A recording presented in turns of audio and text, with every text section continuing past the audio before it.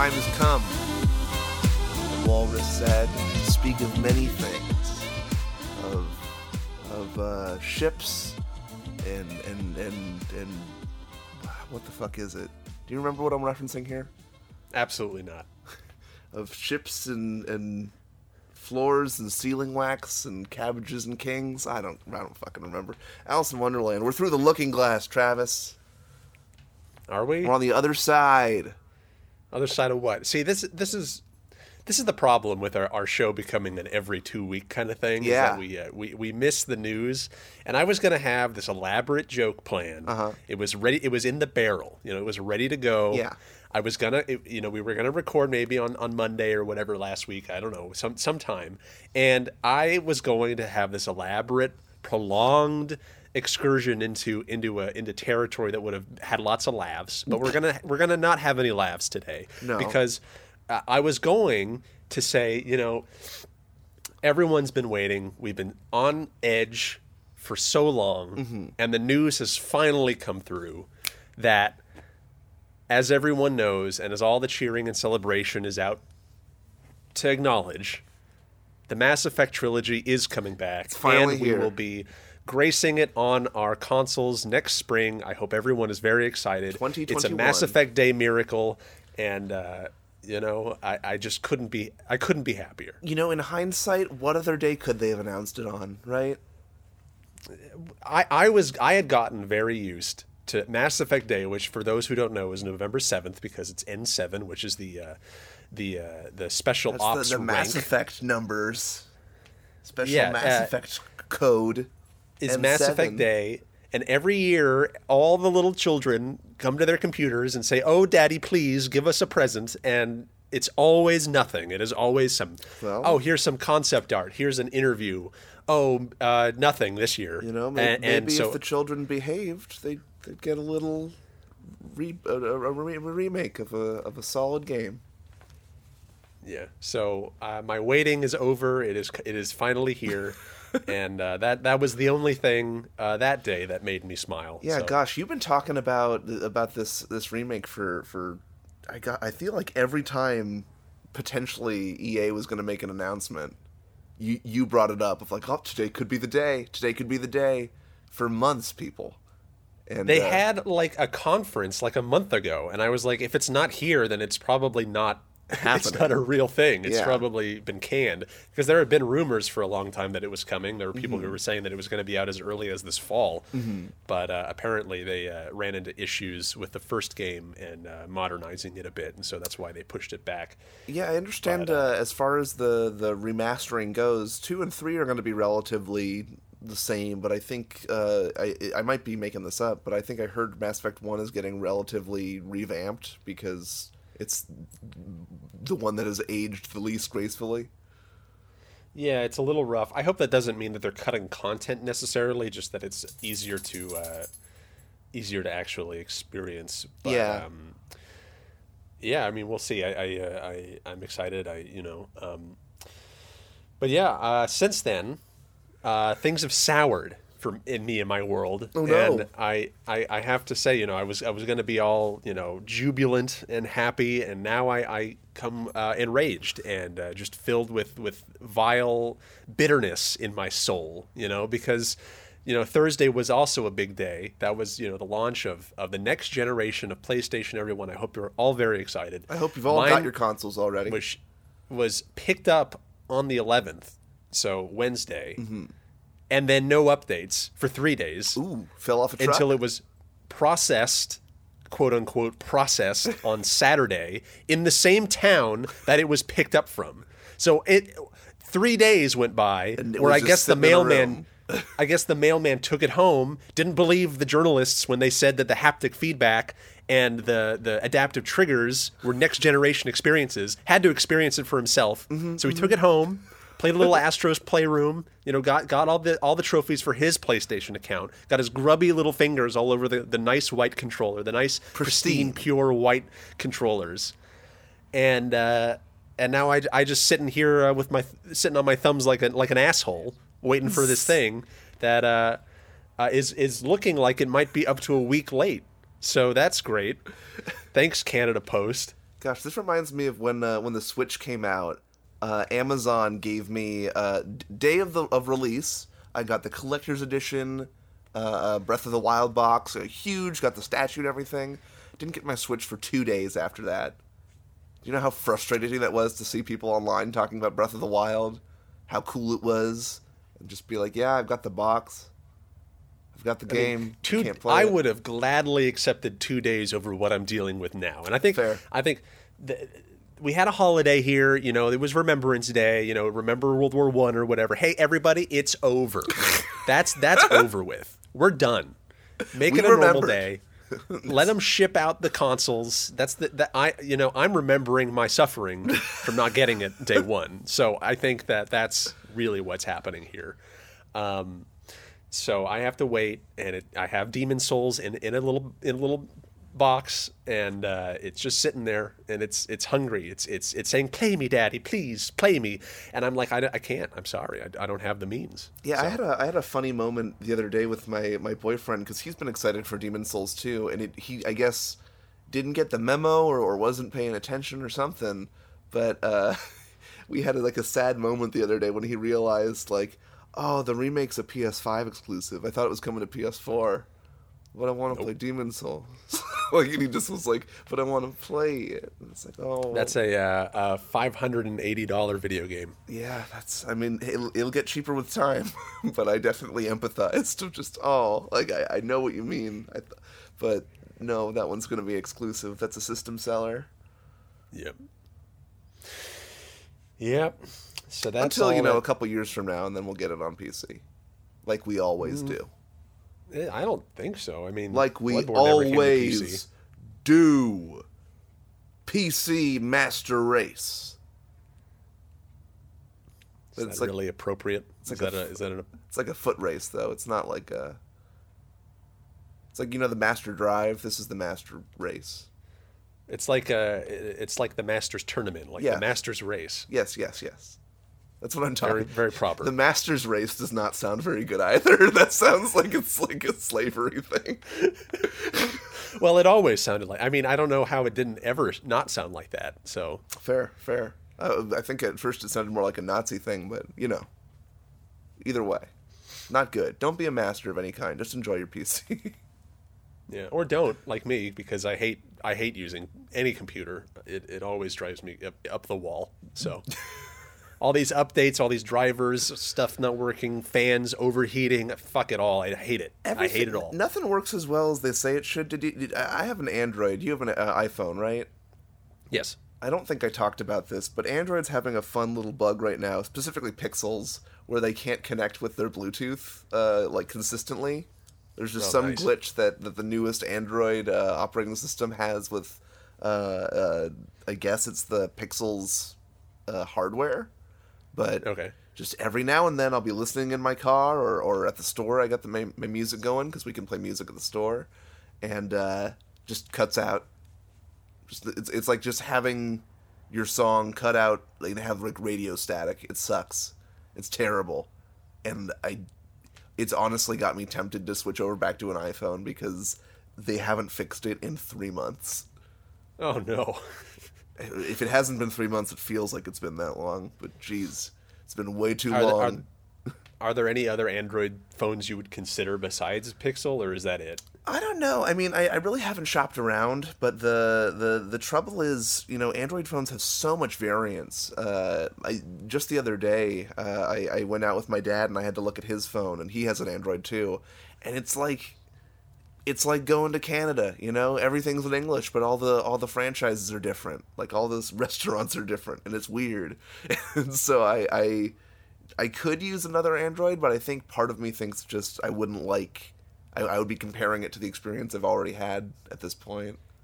Yeah, it's weird. I feel like they're in kind of a holdover situation right now because for the last 2 years, I feel like, and I follow tech news pretty closely. I read a lot of tech industry stuff, and I feel like I haven't heard any big news about Android phones in 2 years. I feel like the last time there was a big splash, it was probably the Pixel 3a and then the Samsung Galaxy 8.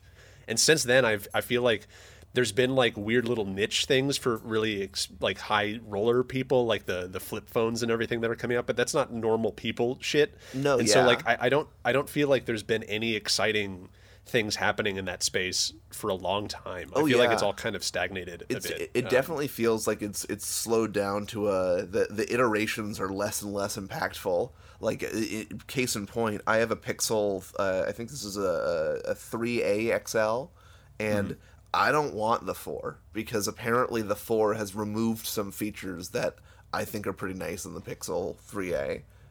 And similarly, it's just... I think with every iteration, they just keep on talking about, like, oh yeah, we'll make the camera better, but, we remove the headphone jack, or we remove something that just seems like it shouldn't have been messed with for some reason. I think the 4A does still have a headphone jack, but they didn't make an XL version. It's just a small one. I think that's one of the big reasons why people are not talking about it as much, but... Yeah, the A series is like it's their more economy version, I guess. It's like the way they do it is they have like the main number launch, and then they stick an A on the end, and it's like it's most of the features, but it's a little less instead of. But still has like they still have like a nice screen. The cameras are still pretty good. Like to me, it's like you're really just trading off like. I don't know. I feel like Google puts in all these weird experimental features that then they drop later. Like they did all that like hand wavy stuff in the Pixel 4 normal one, where it was like, oh, you can wave your hand over the screen and it like does shit, or you could like, I don't know, like tap the table. There were all these weird little things of just trying out new kind of interface options that none of them seem to have stuck. But I don't know. It's just very strange. Yeah, there's a lot of features, I guess, of phones that I just realize I do not engage with. Recently I think it was on Mega 64 and Teen, they were talking about like programming the back touch thing. I've never done that, and I know I could, but like... The thing is, I've been playing around with that too. I have it set so that if I do 2 taps, it turns on my apartment lights, and then 3 taps, it turns them off. That's cool. But it's cool, but the problem is I do it accidentally all the time. So I don't know if I'm going to keep it, but you can really like set it to do almost anything. I think it's like any Siri command you can have it do, any like opening up any app. There's a lot of options for it. It's honestly weird that it's like such a buried feature, because it's like in accessibilities. It's like it's meant to be like a thing for people who can't easily use their phone, but it is kind of a neat thing. But it's not exactly like as perfect as I would hope for it to be. I always feel like phone features, or even just features of technology, always feel like they're never quite as advertised to me. Like, as much as I love my phone, don't get me wrong, like it is a modern marvel. I've never liked like the touch to open, like when it's reading your fingerprint, just because I'm somebody who I'm usually hobbying, or like if I usually actually it's mostly just hobbying, but like I'll get glue and stuff stuck on my fingers, or I'll be like cutting something and I'll mess up my fingerprint, and that feature has just never functioned for me. Like it's never worked as intended, because my fingers are always not the way that I scanned them. And on the other side of the aisle, this year it's been really shitty to only have Face ID, because if you're wearing a mask, it doesn't work. So it's all terrible. I was having this conversation with a friend of mine the other day, because I was like, my computer's 5 years old at this point. Apple's been like announcing all of this new like chip stuff about like how they're going proprietary, and they've already announced the first computers that are going to have that. And like by the time that I am in the market for another computer, that's going to be what's offered to me. I'm not going to have the choice to have like what I have now, just a more advanced version of it. It's going to have to be this new paradigm thing, and I have no idea what I'm going to do, because I am invested in this ecosystem, but it has been a pain, and there's been a lot of things about it that I haven't liked. But on the Windows side, if I were to build a PC, there would still be things about it I don't like, and I feel like I hate everything now, and I don't like either. They both like are incomplete, like not perfect options to me.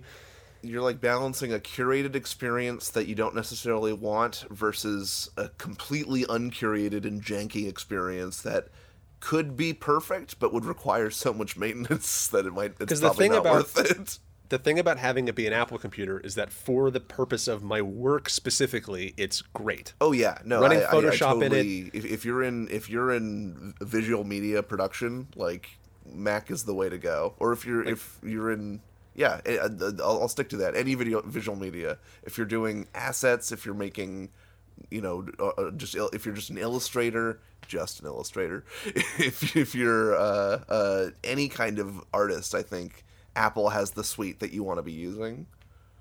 But anything outside of that is a pain because like even using the version of iTunes I wanted to use, I had to like jank a way to make that happen because they really fucking didn't want me to, and it just, you feel like you have to fight them on every little thing. Oh yeah, I remember. I don't know if they still do it, but I remember when I was still using my. I still have a laptop that I use a lot, but whenever I would try to download something from anywhere online, it like wouldn't let you even open an app that wasn't from the App Store. Like you had to you had to go into your setting, your preferences, and go into the security and say, please let me open this. And do that anytime that like you download something that's not from a trusted developer. Yeah. And that's going to get way worse once the Apple Silicon thing takes off, because then it's like, well, most apps won't even run with it. And like they have to be verified. It's going to be a big mess for a couple of years, and I don't know. It's a very awkward thing. So someone did come into the store a while back and was talking about this, and I think they said that they like it is kind of a straight upgrade for them. Like everything they've done previously will still be compatible. Like the programs that are designed with the Intel chipset in mind will still be compatible with the new proprietary stuff. Yeah, but there's a software called Rosetta. That's the one, Rosetta, that kind of translates everything. The problem with that, again, it's going to probably come down to like case by case thing, because a lot of the stuff that I use is like kind of like hobbyist software. Like I don't know how well, like I had to install a software to make, so this iTunes thing I'm talking about. I really hated that they separated music and all this stuff in the latest Mac OS update. I really didn't like it at all, and like they made you use Finder to connect iPods and stuff. I didn't like it. I wanted to go back to the old iTunes experience. So I found this software called Retroactive that this guy made on GitHub that basically like rammed into the like requirements of the system and like allowed you to install any version of iTunes you want. Oh my gosh. And so I went back to like a 5-year-old version of iTunes where it's still got like the cover flow stuff and it works perfectly. But I know if I upgrade at all, that's not going to work anymore. Like it's so like barely holds on functioning, and as soon as it stops working, my entire music library is going to be fucked because it's like all locked into this old version of iTunes. So it's like it feels like you're living on borrowed time. And then like for professional stuff, like my Wacom, the Cintiq that I use to draw, the one I have that I own is very old. It's from 2008. And even that, like the drivers for that barely work. And every time there's a system update, it's like I pray to God that it's not going to make it like completely incompatible, because they've already wiped out any 32-bit software allowances, which unfortunately meant that my Steam library was cut to about a quarter of what I had access to before. That sucks. Because everything that was older than like a couple of years was a 32-bit software, and they didn't update it because it's like, who's going to update SimCity 3, and like... No, so this reminds me of our mutual friend Will. He loved Warcraft 3 growing up, and I remember one day he just like let me know, oh man, like it finally happened. Apple updated to the point where Warcraft 3 doesn't run anymore. And like now it's been remastered or whatever, so he's probably fine. But yeah, there's definitely kind of a I don't know, like a short-sightedness or a lack of preservation in these upgrading, in these software updates. And honestly, I know it's a joke of like, hey, we've got an update for you, and you press snooze and say, haha, another time. But I genuinely like put off updates now because I don't know what it's going to break with my setup.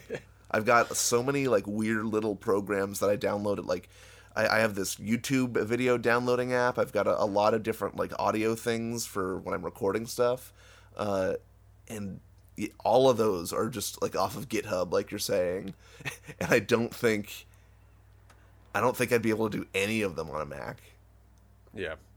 No, it's a pain. So I feel like I'm going to have Windows to some extent. I don't know if that's going to be like my main computer or not someday. I have to kind of figure that out eventually because I do feel like there are things that I miss out on just in terms of like I do have Windows installed on my Mac. It doesn't really work well, and I don't like enjoy using it because it forces you to install it, at least on my computer, on a spinning hard drive, which Windows 10 absolutely hates and does not run well on. It's super slow and everything. Like, it takes minutes to boot, and then like opening files is super. It just and then it like half the time it crashes on its boot and like does a reset. It doesn't work. If I remember, I had a Mac that was running Windows back in high school, and me too, yeah. You know, it's very cool, especially when you first boot it up. It feels like you're doing like some kind of hack of like, oh my god, like got XP running on my. This tells you how long ago I did it. It was XP. Yeah, got XP running on my MacBook Pro. How cool! But I totally remember that of like, I really couldn't play games. Like I think I tried to play Team Fortress 2 on that thing, which is a very light game. And it just didn't work very well. Yeah, I had a newer MacBook Pro at the time, and I actually don't remember ever having any issues with that, other than the fact that it got really hot, and I think some of the keys melted. Oh my gosh. Yeah, I do remember it getting very hot. Because I played Fallout 3 like entirely on that, and it was like in high settings, and it worked great. But I played so much Left 4 Dead on that too. I think that was down to the fact that like XP and Windows 7 were much better at running on that kind of hardware. Because again, like nowadays, if you're not installing Windows 10 on a solid state drive, you're an idiot, you know. And there's no way for me to do that on this setup because it has like a Fusion drive where the solid state portion is reserved just for Mac OS, and I can't touch it. And so, like, there's no way for me to install Windows 10 on anything other than like the slow hard drive. Yeah.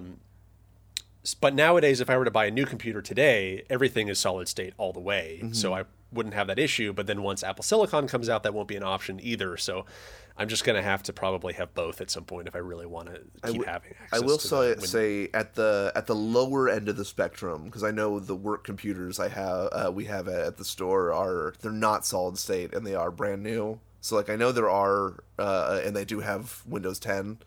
So like they definitely still like have a very low end SKU, but like yesterday I think I had 3 tabs open and that computer was having trouble. Like you really do want a solid state drive. Yeah, so I don't know. Maybe it'll be fun to build a PC. I just don't think I ever will be someone who wants to like be at my desk playing games for my leisure time. That's just not something I want to do. So I feel like if I were to like, interesting to me because my leisure time is all desk based. But I get it. I mean, all of my work time is desk based. Yeah, and that's I the feel difference. like I'm neglecting my partner if I just sit at my desk while I'm also hanging out. You know, I just. I don't know. It doesn't work for me. But buying like an expensive video card or whatever would kind of probably be a waste of money for me. And so I don't know.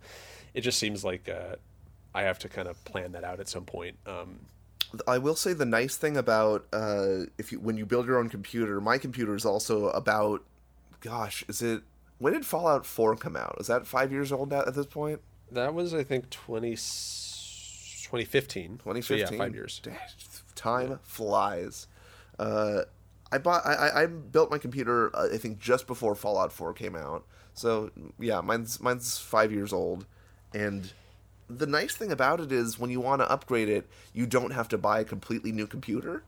Like if I wanted to make a significant upgrade to my computer, I could swap out the graphics card maybe, and it wouldn't cost me it would cost me a third of what it would cost, to get the full computer normally. So in that way, it can be convenient, but it definitely does. I remember, I think you're aware of this, but our mutual friend in college, Will, was pressured by his friends to build a computer, and he is so not the computer building type, and his friends just kind of prescribed something, and he didn't really know what he was getting, and he didn't really learn how to take the pieces out and put it together so that he could fix it later, and he just had a miserable experience with the whole thing because it became this like I guess, obligation that he didn't fully understand, rather than a project that you learn and like kind of feel like you pick up a skill from.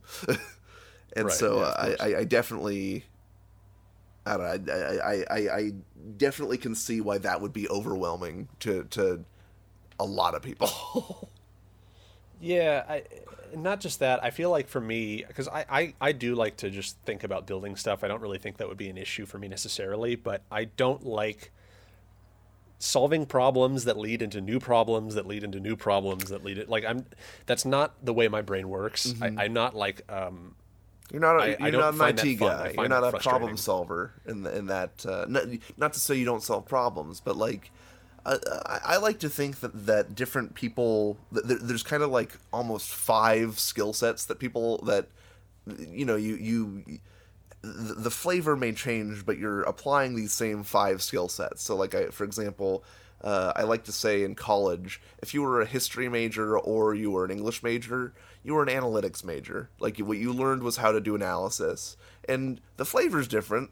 One of them's nonfiction, one of them's literature, but they're still both kind of teaching you the same skill set. Or similarly, I think with engineering, there's a lot of different engineering degrees, but you're all kind of learning problem solving.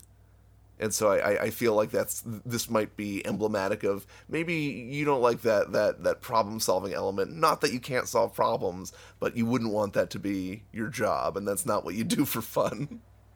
Yeah, I feel like because I don't have any if someone comes to me like, hey, I need a tech issue, I actually enjoy helping them solve the problem. But for me, it's like if I spent a bunch of money and all this time building a PC and then it had some like annoying issue, like the USB doesn't work or something like one of these things just doesn't happen, and that's just, and to me in my experience of hearing from people, that's always a component of this of the experience, is that like something you don't expect doesn't work and you have to figure out how to fix it. And like if I spent all that money and all that time to do that and it ended up in a process like that, it would make me go insane. Like I don't know if I could deal with that feeling of just like, this is not working perfectly, yet I have done all of this. Why have you forsaken me, PC gods? Like why have I not been loyal? Like I don't. But it is satisfying when you get it to like when you turn it on and all the pieces are running. I built a computer for a friend. Gosh, I guess this was 6 months ago. And that moment when like all the pieces were together and we said, "All right, moment of truth," and we hit the power button and it turned on. It's such a good feeling. I guess. Well, these will be things I think about sometime in the next 5 years. I guess I don't really know what the end result will be, because it really depends on what various companies end up announcing in the next few years and what that's going to look like. And I don't know. A lot of different ways it could go. What have you been filling your plate with? Well, gosh, a lot of it has honestly been work. I want to apologize to the listener out there because The single listener.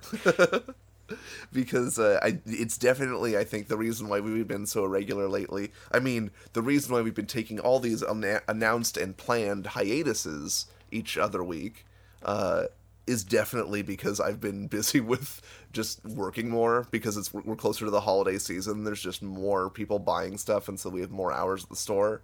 So I'm just literally working more retail. But also, I've just been trying to apply to jobs lately. My big thing right now has just been, I know I'm never gonna, get to that fantasy reality in my head of like, I'm an adult, but I live kind of near all my friends again, and we have like a board game night once a month or something. That's never gonna happen by accident. Right. So I've been applying for jobs. I don't want to say what companies, but up in the Washington area. Not committing to moving to Canada quite yet, like you have. But given the political climate, it might be okay to stay in the United States for a little bit longer. Maybe. We'll see. Yeah, maybe. Yeah, not quite hitting the panic button just yet. Yeah, not quite. Also, Canada wouldn't take me, so right now, because we're a diseased country. Yeah. But that's been the big that's thing. Great. That's exciting. I mean, it's good to be. That's a good reason to.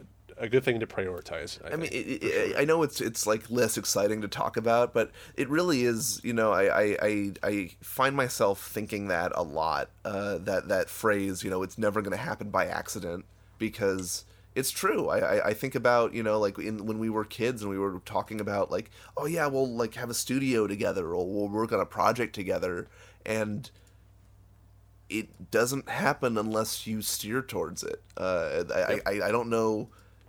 I know I'm just like repeating myself and rephrasing the same thing, but I really do think that it's as simple as that. And so I hope that maybe by my moving towards that area, I know another one of our mutual friends has made murmurings that if one more person moves to that area, they probably will also. But I hope it would push some of our other friends also to maybe think about, hey, everyone's kind of concentrating up in this, you know, not next door, not neighbors. Like, it would still be, probably like a 3-hour drive to get from me to you if I was up in Washington. But sure, but that's easier than much better than what it is now. Like I said, we might have like a monthly thing, or like, you know, one weekend out of the month or something. But sure. I mean, it would also depend on where in Washington you go, because there's you know, quite a lot of options between Seattle and the border.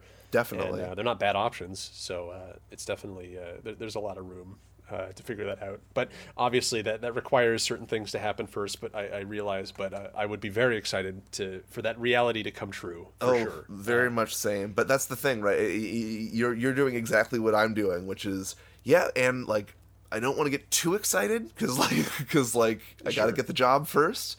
But it's kind of a chicken and the egg thing of like, I can't you can't send sorry, I just got an email from work and it distracted me. But like, you can't put it off but also be working towards it at the same time. You kind of have to pick one. So even though like I don't want to plan too much before I get the job, I do have to get the job. Yeah, of course. It's like you're stuck on step 1 and you can't get farther than that, or maybe it's step 3, but yeah. And then, of course, like, even if it does happen, I mean, the move is also, like, a major source of oh, I'm sure it'll be stressful. I mean, the thing with moving, and I'm sure you've experienced this more than I have, but in my experience, it's always just, it feels like it's so far away, and then it's today, and everything's got to go right now, and you've got, like, 2 days to pack all your stuff. And so that's kind of what I'm bracing myself for, is like, okay, like, just look for the job, and then, like, one day I'll wake up knowing, okay, now I got to think about, since I've got the offer, I need to think about moving. Yeah, hopefully you'll have a bit more of a lead up to that than I did, because for me, it was like, I'm unemployed, I'm sad, I'm unemployed. Oh, I have to move to another country in 2 weeks. Like, it hit like that. It was like, I was not prepared. Nothing was packed. Nothing was ready. It was just like, oh, I have to pick up and go. I have to do it right now. When opportunity knocks, you have to answer. But I remember when you were here and it was frustrating. It was, you were applying for so many jobs, and then when you got the call that, hey, we'll take you up in Canada. It's not a okay, how long do I have? It's, oh yes, I'll be there right away. Yeah, exactly. Yeah. So I hope that experience, because it's frustrating in the sense that, like, you suddenly have to put all this effort into it, but it's also, like, exciting, and I hope that you get to experience that sooner rather than later, because I'm sure I know exactly how it feels to just be sitting and waiting for that to happen, despite all the applications and all of the effort and the and it's not a great time for looking for work. But sure, yeah, that too. But I don't know. I definitely think that, it's something that you just have to put out a lot of feelers out there. I've been talking to a lot of different companies, talking to my friends to kind of network, see if I know people who work at places, see if I know any recruiters, because, all you can really do is just try to send as many applications out as you can, and if you can get a little leg up by knowing somebody, or just, knowing someone to put your, finding someone who can put your resume on the top of the stack, it won't get you the job, but it might get you the interview. Yeah. Might. Might. Well, good luck with that. Yeah, I'll keep looking out for stuff here too. You know, I things do pop up here every now and then. As I say that though, I would be remiss if I didn't also mention. You know, it's true. I've been looking for job stuff. I've been working a lot. I also, and I won't bore you with the details because I know that's not what the important part is. A new Magic the Gathering set came out this week. Oh, here we go, everybody. Headline of the show. What everyone's here to hear. Last night, I think I went to bed around maybe, gosh, it must have been 2 a.m. But the night before, I stayed up till 5 in the morning. I just lost track of time. I don't remember the last time this happened to me, Travis. But I was just looking at all these new cards. I was having fun, brewing a new little deck. Again, I'm going to skip all the details. Don't need them. And I just looked at my clock and, oh, it's 5 a.m. What the fuck? Like, I have work. Like, this is a problem. So I got like 3 hours of sleep the day before yesterday. I see. And I was just kind of impressed and like happy that I got so caught up in something like that again. It's been forever since I've just been, you know, I had my light on and I had some music going or something, so I just wasn't paying attention to the world outside my window. And I looked at the clock and oh my god, it's been 7 hours that I've been working on this. Oh no. I mean, it's fun. I'm having a blast, but it's just. I mean, you wouldn't stay up that late without realizing it if it weren't fun. So. Right. But it's funny to me because I don't think that's happened to me since high school, maybe. Oh, really? Or maybe college, I guess. College is probably the more accurate. Just, oh yeah, it's the sun's coming up, time for bed. Yeah, I don't know. I mean, I've had to do all-nighters for work stuff, but I haven't done that for fun in a very long time. I feel like, honestly, the last time was probably like the summer between college and high school. I feel like that's kind of a thing, though, is that like as you mature and as you have more responsibilities, yeah, I felt the same way, that you don't do it for fun as much anymore, but you might have like an all-nighter for work or like you're preparing for some big, you know, I know when I was working at my last job, we would have like all-nighters because we were at a convention or something, and like, right, yeah. It's just, hey, the day doesn't end at 5.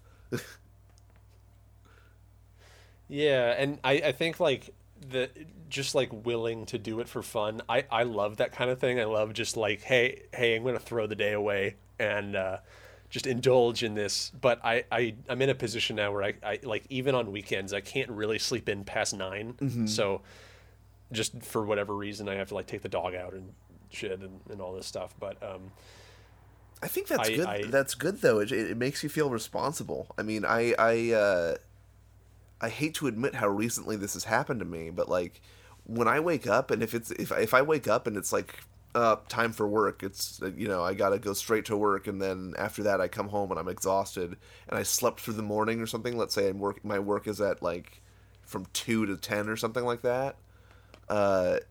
I'll feel terrible if I sleep through the whole morning. Like even if I'm getting the same amount of sleep as you are, and I'm awake for the same amount of hours, there is something nice about just like being awake for the morning. I don't know if it's just a feeling of maturity or if it's just a placebo effect, but I think getting older you do kind of start to feel that, because I really do think that since working and since kind of having a routine, I have turned much more into a morning person than I ever thought was possible. Because growing up, like, I loved sleeping in or like going to bed at 3, waking up at 12. That was like the summer schedule. That was how it was in college, because almost all of my classes were night or afternoon classes. It was great. And I remember that fondly, but I started to realize that, like, I think to be like a true night person, you have to be your most productive at night. Yes. And I don't know if that was ever the case for me. I think that like I just liked staying up, but I was not productive with that time, you know? Yeah. And now if I get up early, like my 9 to 12 is a very productive time. And I actually have like, I kind of like struggle to stay awake past like 9 p.m. now. And I'm like, oh no, I'm turning into my parents. But, like falling asleep in front of the TV every night. I mean, that's just the other half of waking up early, I think. But I guess. But I remember like enjoying the late night. And last night I was actually up late for the first time in a long time, just because Akumi needed to go to bed. She was really sleepy, and so I had like, oh, it's like 9:30. Might as well play video games until 1. Ooh, like I was like, how salacious. It's been a very, very long time. How like what hubris of me to indulge in this video time. Games after midnight. How queer. No, I don't know. There's definitely. I think I've talked about this with my therapist, but I think there's definitely something in me because growing up, my parents would always Saturday nights were always like, okay, my parents are going to see a play, or they have a date, or they're going to have dinner at somebody's house or something, and my brother and I would usually get to be home alone on Saturday nights, and what that really instilled in me was this like, oh man, Saturday is this like golden time of like. From 6 p.m. to, realistically, it was probably just like 1 in the morning or something. But it was just like, okay, it's like TV time. I'm by myself. I'm playing video games. I'm eating pizza. I'm watching a movie. I'm doing, like, it is excess screens, and it's great. And I realize now that must have had an effect on me growing up and as an adult, because I think what I'm doing when I stay up late like that is it's not even because I know the logic. I'll even sometimes catch myself thinking like, why do I want to stay up past like 11:30? There's no reason to. I'll just be upset in the morning that I'm tired. But definitely, yeah. But there's I think just that recollection of oh man, that unbroken 7-hour stretch of doing whatever I want that can only happen at nighttime. Like. Yeah, I think there's some id in there that's just that this is so excited at that prospect that it happens with more regularity than I like to admit. That I look at the clock and I realize I should be asleep by now. Like I'm only awake because I don't want the fun to end, but I need to be asleep by now.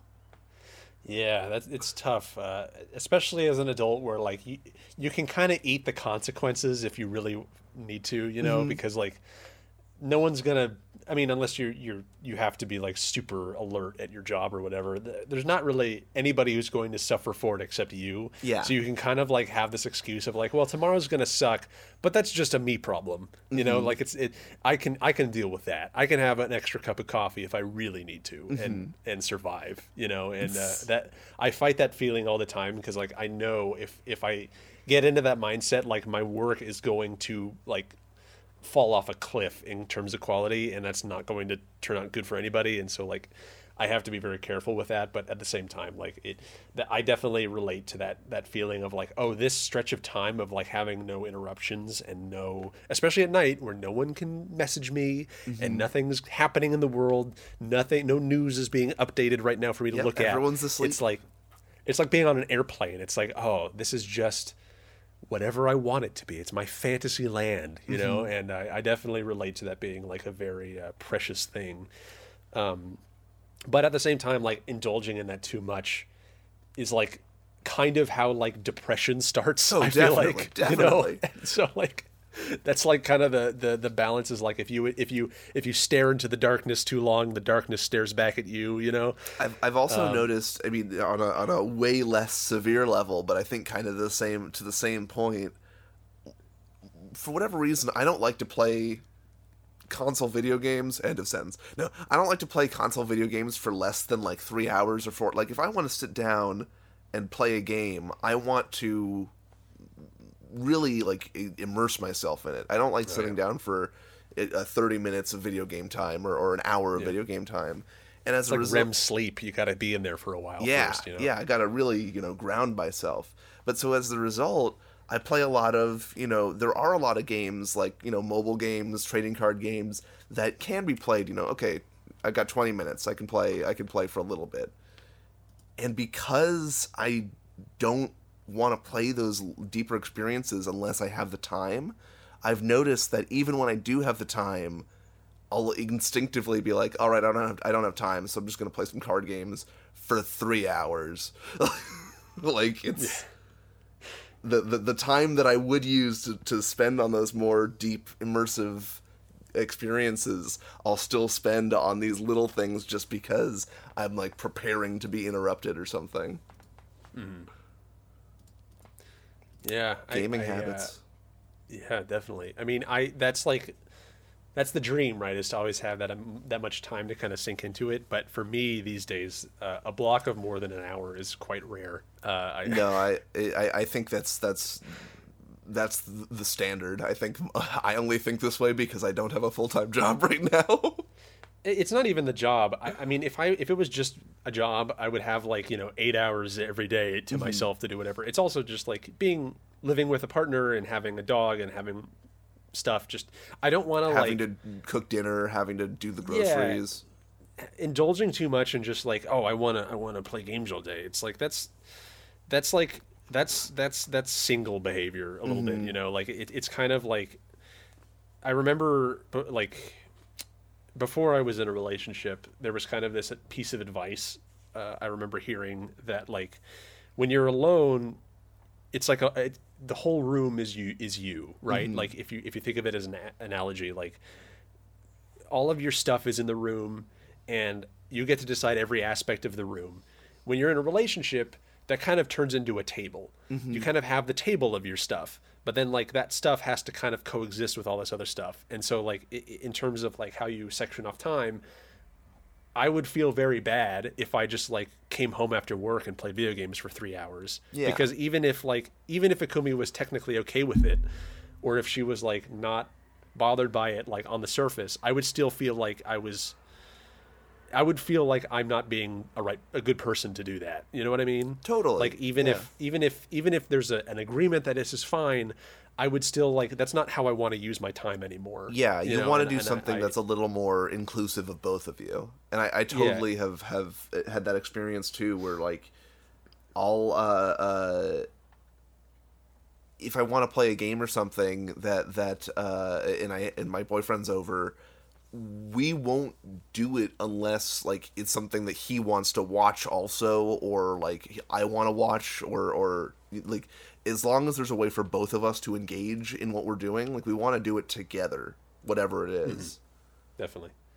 And even like, and luckily, I mean, there are definitely a lot of situations where they can blend. I mean, Ikumi doesn't play that many games herself, but we do play a lot of games together, and that's been kind of like a nice thing to sort of share the table, and kind of make it more of a where we both kind of like I'm not, making her have to like just deal with herself for a while while I play fucking whatever. Like, so it's just funny because it reminded me like, we were talking about Final Fantasy 14 and I was like, oh, maybe I'll give that a try. And then I really thought about it and I'm like, that's never going to fucking happen. Like, I'm not, there's no way I'm going to like sit and play an MMO every day after coming home from work. It's just that's not going to happen. I mean, I'm happy with the experience I had with my free month, but no, yeah, totally. It's really hard to just like find time to sit down and play an MMO, especially when you've got work and like, a partner that you want to spend time with. And absolutely anything that requires like consistently scheduling it in is impossible. I play like a game of Civ with my friends, and again, this is not me complaining, this is just the reality of the situation. So I don't want this to sound like I'm like, oh, woe is me. I actually am very happy with the way that things are in my life in that regard. I wouldn't want it to change. But like I play a game of Civ with my friends online, and even like just finding time to like, because again, when I'm at my computer I'm working, and we do this like game of Civ where it's online and we take turns and like we get pinged when it's our turn, and it's been going on for months. In fact, I think it's even gone on for longer than a year. Yeah, I was going to say, I think I've heard this game has been going on for more than a year. And like even that, like even finding just for me, the personal opportunity to be like, oh, I don't have anything that I have to do right now. I'm going to go to my desk and I'm going to like open up Steam and I'm going to do my turn is like not as easy as it sounds. Like there's always something I have to take care of. I have to do something, I'm on the couch with Akumi and we're hanging out, and especially because in Civ, a turn is like an hour, isn't it? Oh no! I can do turns in like 3 minutes. Oh, okay. It's not a big deal, especially at this point where there's we're still like I would say technically in the first half of the game. which was our mistake of making the time run too slow. You can speed it up so that when next time we do this, it's not going to be this slow. But, I want to get in on the next one. I feel like I missed out. I don't even play Civ, but yeah, you'll have to do a little bit of studying. But it's fun to have something kind of running in the background like this. But, now that I have a lot more experience with board games, and I don't know why it's never clicked for me, but somebody just said like, "Oh, think of Civ as a board game." And it just started to click a lot more. Yeah, it's a very, very complicated board game, basically. Because I was looking at it from like a SimCity perspective, and I was like, nah, that's not for me. Yeah, if we were playing Total War, I wouldn't invite you to it, because that would be like, you have to like manage units and stuff, and on like a battlefield. I don't think that's what you're going for. This is very much like everything is a mechanical allegory, the same way like a board game is. It's just very complicated. Yeah, like they're short rounds, but on the flip side, like I've really been enjoying being able to kind of like re-explore things in the context of like, let's play this together. And so recently we've been playing Danganronpa because a certain Let's Play channel started playing that as well, and we saw an episode and Kami was like, I want to play that, let's play that. And so we've been starting to play it. Oh, nice. That's been really fun. It's been fun to do all the voices for that, and I'm really enjoying that. But I will say, I love Danganronpa, that whole series. There was some stuff in the first game I did not remember that I'm like, now that I have a new perspective on things, I'm conflicted, and I don't know how much I want to talk about it because you have not played it, and I've wanted you to play it for a long time. But it's on the list, I promise. I'm not going to try. This is not a broad spoiler. It's kind of like if you're playing it, maybe you could piece it together. So I don't. If you haven't played Danganronpa out there, maybe skip ahead. I don't know. There's a point in the game where there is a reveal that one of the characters, I'm going to make the claim for them because the game doesn't say this explicitly, but there's a trans narrative in the game. Oh shit. And I remembered this happening, but I didn't really remember how it was talked about, and it was frustrating because I started to see this pattern and this is a whole can of worms to be opening up at the end of the episode, and I this is I'm going to have to get this out fast, but there's a trend I've noticed in a lot of Japanese media where when there is a character who, in a modern context, maybe even I could say like a modern Western context would be, this is a trans character. This is like pretty nakedly who that is. Mm-hmm. There's an effort in every single piece of media I can think of where that's true, where they try to like, the author clearly knows that trans people exist, but doesn't know why and isn't really interested in asking. So they come up with a complicated reason why the character is doing that. Does that make sense? Definitely. I know exactly what you're talking about. It is very similar in this situation to Naoto Shirogane in Persona 4, who is a character I love and I think is written excellently and has a lot of very interesting things to say, but she is not... She is a character who's dressing male, but not because she's having a gender issue. You know what I mean? She's dressing because there's a story about, I'm a detective and they don't trust me to be a woman. There's all this, and I feel like that's always the reason. She's trying to. It's like a symptom of her personality rather than like, oh no, I wish I want to be presenting as male. And I want to talk about like that duality of being male or female. No, for Naoto, since that's a character we both know, that's it. Her attire is much more to do with, I need to look professional. I need to look like a detective. I want people to take me seriously.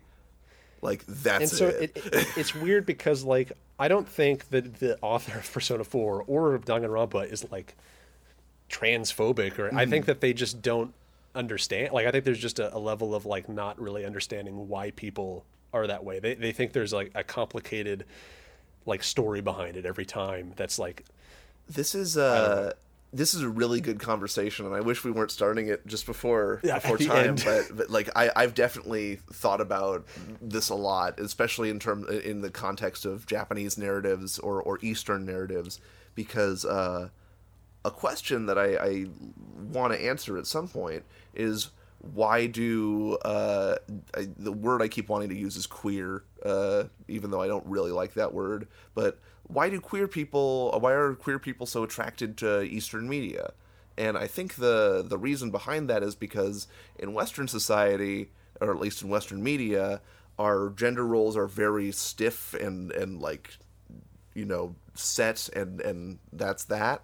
Whereas, at least in Japanese media, and you can see it in Japanese storytelling and folklore too, there's a lot more comfort, not necessarily acceptance, but comfort with the ambiguity of a character's gender, and that miscommunication. And I think that in Japan, it's more of like I don't know, it's a little more superficial. Like, it's a little more just like, oh, haha, character quirk, boy is a girl, or whatever. But I think because we don't talk about that at all in Western media, when we see something that's just acknowledging it, even if it's not acknowledging it in a necessarily authentic or genuine way, people are attracted to it. And I think that comes out in like, it can be as something as explicit as this, where it's, hey, the character actually is, transgender, or it can be as subtle as so many anime characters are, feminine looking man, or the Bishonen pretty boy kind of character, like those, that there are characters that kind of straddle that line of masculine femininity and vice versa.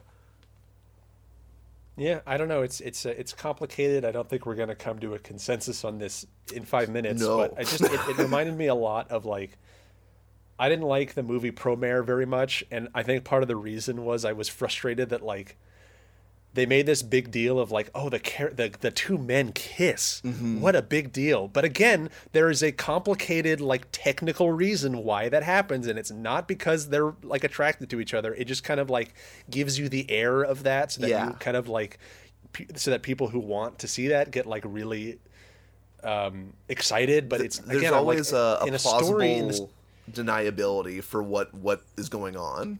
Well, it's not even plausible deniability. There's, like, a story reason why that had to happen. Right. And it's like earlier in the movie, he kisses some other character for that same reason, and it's like not a big deal then. So why is it a big deal now? It's like he basically just gives him CPR. Mm-hmm. Like, that's all it really is. And they make it like, ooh, it's, the framing is so like, what's happening? And it's just like, if you're gonna do it, go all the way. Don't, like, do this like teasy thing of just like, I don't know. It just frustrates me to see that, but at the same time, like, that's such a common thing. Or like, I remember the right now you're reminding me of, there's a show called Blend S. It was really it's fine, but it made the rounds a couple of years ago because it had the opening had like the girls, and they all had something with an S next to their name, so it was like smile, sweet, sadistic, surprise. And the thing about surprise is that he's a boy. Surprise. But the way they talk about it in the show, it's it's only as a joke. It's not like an actual exploration of a trans character. I remember the episode where this character is introduced. It's a maid cafe or something, and the surprise character is applying, and they say, like, oh, this character is a boy, actually. You really should say that you shouldn't put female on your job application if you are a boy. Why do you dress that way? I just like it. Like, there's no real reflection, no real, like. Well, it's interesting though, because on the one hand, like, I think in a Western context that seems really gross. Mm-hmm. It's like, oh, they're not letting this person speak and, like, have the truth, and we're like, I think that, like, the expectations of how you announce these things and kind of discuss them is different, and maybe, like, I think I'm thinking about this, and on one hand, I'm, like, frustrated that these depictions aren't as honest or as, like, speak to that reality of that experience as kind of real as it should be. Mm-hmm. But at the same time, I think that, like, there is an argument to be made that the experience of that is different in a cultural context. Oh, maybe. For sure, and, like, for sure. I think that trying to apply, like, how you speak about being trans in the US is probably very different than how you speak about it in Japan, where maybe, like, you could even make the argument that historically there was more openness to gender fluidity in the past. Totally. And so as a result, there's kind of, like, this ability to kind of play around with it and not have, like, this very serious, like, attitude towards how you define it. Oh yeah. And oh, absolutely.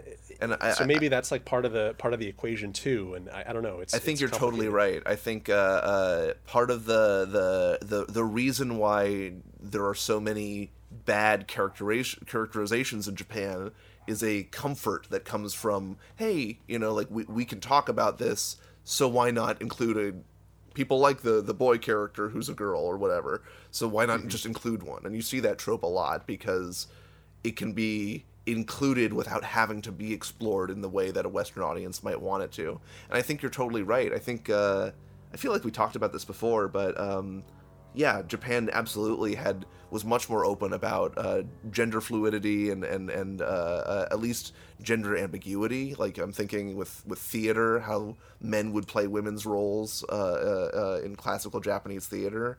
But why did my thought just run away from me?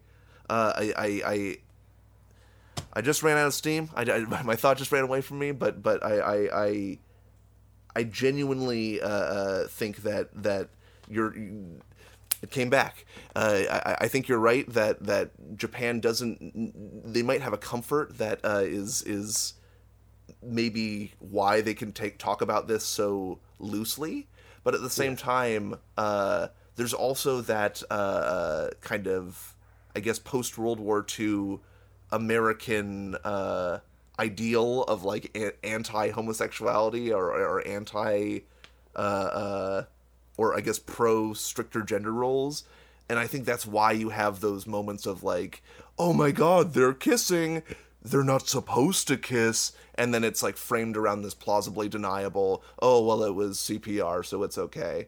Because you see that a lot in anime. I can think of a lot of times where two male characters will kiss and it's framed as everyone's freaking out, everyone knows that this is implied something else, but it's all framed around, oh yeah, well, he slipped and fell, or they were healing each other, or something. There's some explanation to make it so while we did end up in this crazy situation. It's like the boy falling on the girl's breasts, right? It doesn't happen, but it happens all the time in the show, so we can have a conversation about it. Yeah, I mean, I think in general, a lot of like dating norms and like romance norms are just expressed very differently in the sense that like, you see this in like protagonists all the time in like JRPGs or visual novels where they're kind of like, they're very like hands off, like very standoffish, like, I don't want to come off the wrong way or yada. And it's hard to relate for me because I feel like in the West we're a little bit more like direct and a little bit more kind of, we're eager to define things as this is a relationship, this is dating, this is an expression of whatever. And I think that like there's kind of a difference in how historically that might have like come about. And I think that like kind of playing with the idea of expressing attraction or how you like compartmentalize relationships and things is just expressed very differently. And so I don't really know how to come down on it, because on the one hand, again, I want to like be able to kind of criticize the way maybe like this depiction isn't honest to how like a real person's experience is. But then again, I can't definitively say that I can speak towards like what it's like to be like a romantically active person in a different culture. Like I think that there's also very different ways that those things are expressed. And so like, there's the thing of like the two guys kissing, oh no, that's such a big deal. But like at the same time, like two characters of any gender kissing at all is also like a rare thing in Japanese media, because it's not something that's usually done very publicly. Like that's kind of usually like a very like momentous thing to happen in like a piece of media. Is like, oh, these two characters kissed, oh my god, we've been waiting the whole season for that. Yeah. And it's like seen as this huge deal, but then like I think to us it's kind of like weird that that's such a because I think like to a certain degree, like practically I think people in the US are probably more open about like where they stand as far as like their relationships and their orientation and their identity and all this stuff. We're more focused on really hammering that in and like saying it very definitively and very strongly and standing by it and giving evidence to it and all this stuff. Whereas I think that there's a lot more shyness and kind of like dealing with that privately. There's might definitely play a role an as element well. of cultural relativism, which isn't to say we can't discuss, but definitely there is a difference in culture that is kind of hard for us to comment on. Which is why, like, I think in a case like Danganronpa or things like it, I invite people to be open-minded to perhaps maybe they aren't being like really mean about this. They just aren't expressing it in a way that like we're used to, And because I think I see that a lot. I see a lot of like criticism that comes from a perspective that doesn't really think about how the framing is different. You know, they just kind of take it at face value. There and is that frustrates me. I think there is something to be said about wanting people to make sure that the I'm trying to make sure I say this right because I don't want it to come out wrong. I think there's something to be said about wanting that authentic representation and like being upset when it feels like something doesn't feel genuine, but at the same time, yeah, like the acknowledgement of hey, this came from somewhere else. You know, maybe they just don't have. It doesn't mean you can't critique it and comment on it, because Lord knows anime has done stuff that is explicitly not okay, and we can very clearly point to those examples without. Yeah, you can't use cultural relativism as a blanket defense. Yeah, kind of to say everything is fine. You can't. Like, but the thing is, to me, like, I think anything is fair game in an academic context. Yeah. Like, I think you can discuss and critique and point out things as much as you want and as openly as you want. If the goal is to learn and to kind of explore these ideas, I think it gets weird when people are like make demands and sort of start saying like, I demand that this be done this way, or when they impose different like. I don't even know what to call it, but just different moral standards.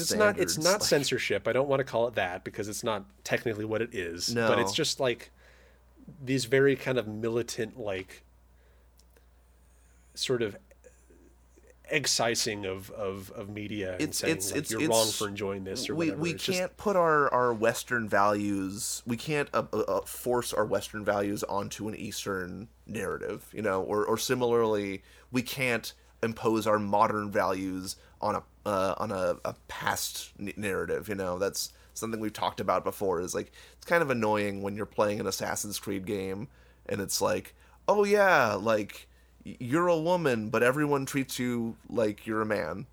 It's like, well, that's cool, like, I'm glad that I can experience that, but also it feels a little disingenuous because I know until the last, you know, couple hundred years, if that, maybe at least in the US, the last 100 years, women were kind of second-class citizens. Like, it doesn't quite add up to me. Yeah, or even in more like older examples. I mean, have you ever seen or read the Shakespeare play The Taming of the Shrew? Oh my God, great example. I went to see that once at like a Shakespeare theater in Santa Cruz, and they like wrote a new scene into the play to like make it okay. Like an epilogue. I thought it would be like a prologue where she consents to being like brainwashed. No, it was something at the end where it's like they were like she and the main guy like, yes, we conspired to trick them or something. Like it was something to make it seem like she was in on it or something the whole time. And that's a really funny example because like I think people fall over themselves to try and like prove that, oh, William Shakespeare, it's actually a farce, and so he's on our modern side and he knows that like women shouldn't be in this position. But I'm like, no, he lived in a time where the values were different. I think we can kind of have to live with that, and it's okay to like Shakespeare knowing that. But like it's just so funny that like I remember like walking out of the theater and there were some people there who were so fucking mad that they had done that too. And I don't know. I just thought it was weird and kind of probably not the right thing, but just getting upset about it in either direction just seems like a waste of time. I don't know. It just, still interesting I think about dissecting it and exploring it is valuable, but going out of your way to do that just seems silly. I don't know. But it's a great example also, though, of just like, yeah, you know, sometimes it's it's a different time. The story is still good. Like it's not like we can acknowledge that it's problematic by modern standards and still appreciate it. Yeah, still well written. I mean, the same thing with Danganronpa. Like the whole narrative that they play with is part of the mystery, and you have to kind of use that as a tool to figure out what's going on. And it's interesting and it works well, but you just have to kind of like observe it from the angle of like, well, is this appropriate? Is this how this should be depicted? I mean, you can kind of come down on different sides, but to kind of wrap it back to what you were saying earlier, I can think of a lot of characters in Japanese games and anime that are men that are ostensibly presenting as female characters that look like girls, but they're, you know, the characters would tell you, no, I'm a man, I'm a boy, or whatever.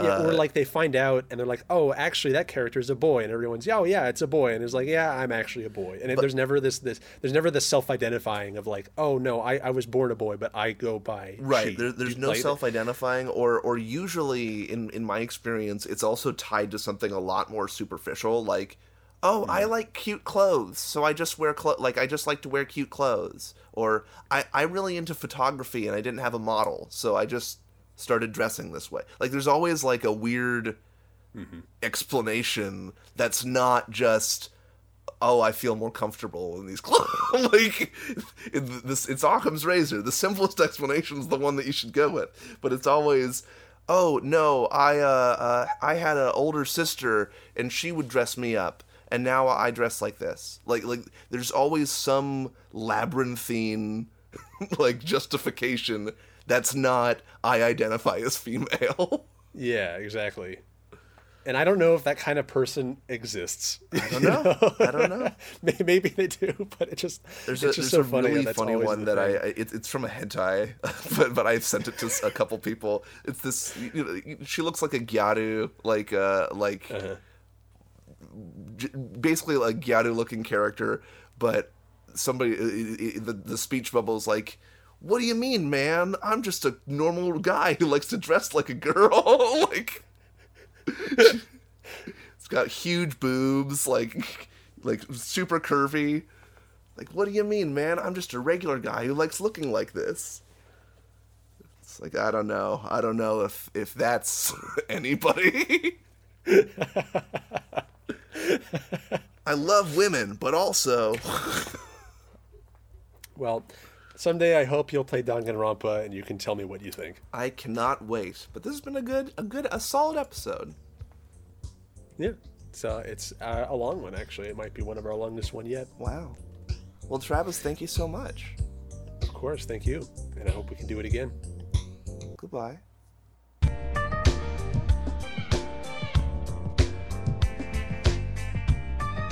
Hey everybody, it's me, it's Travis. I've had a whole bottle of La Fin du Monde.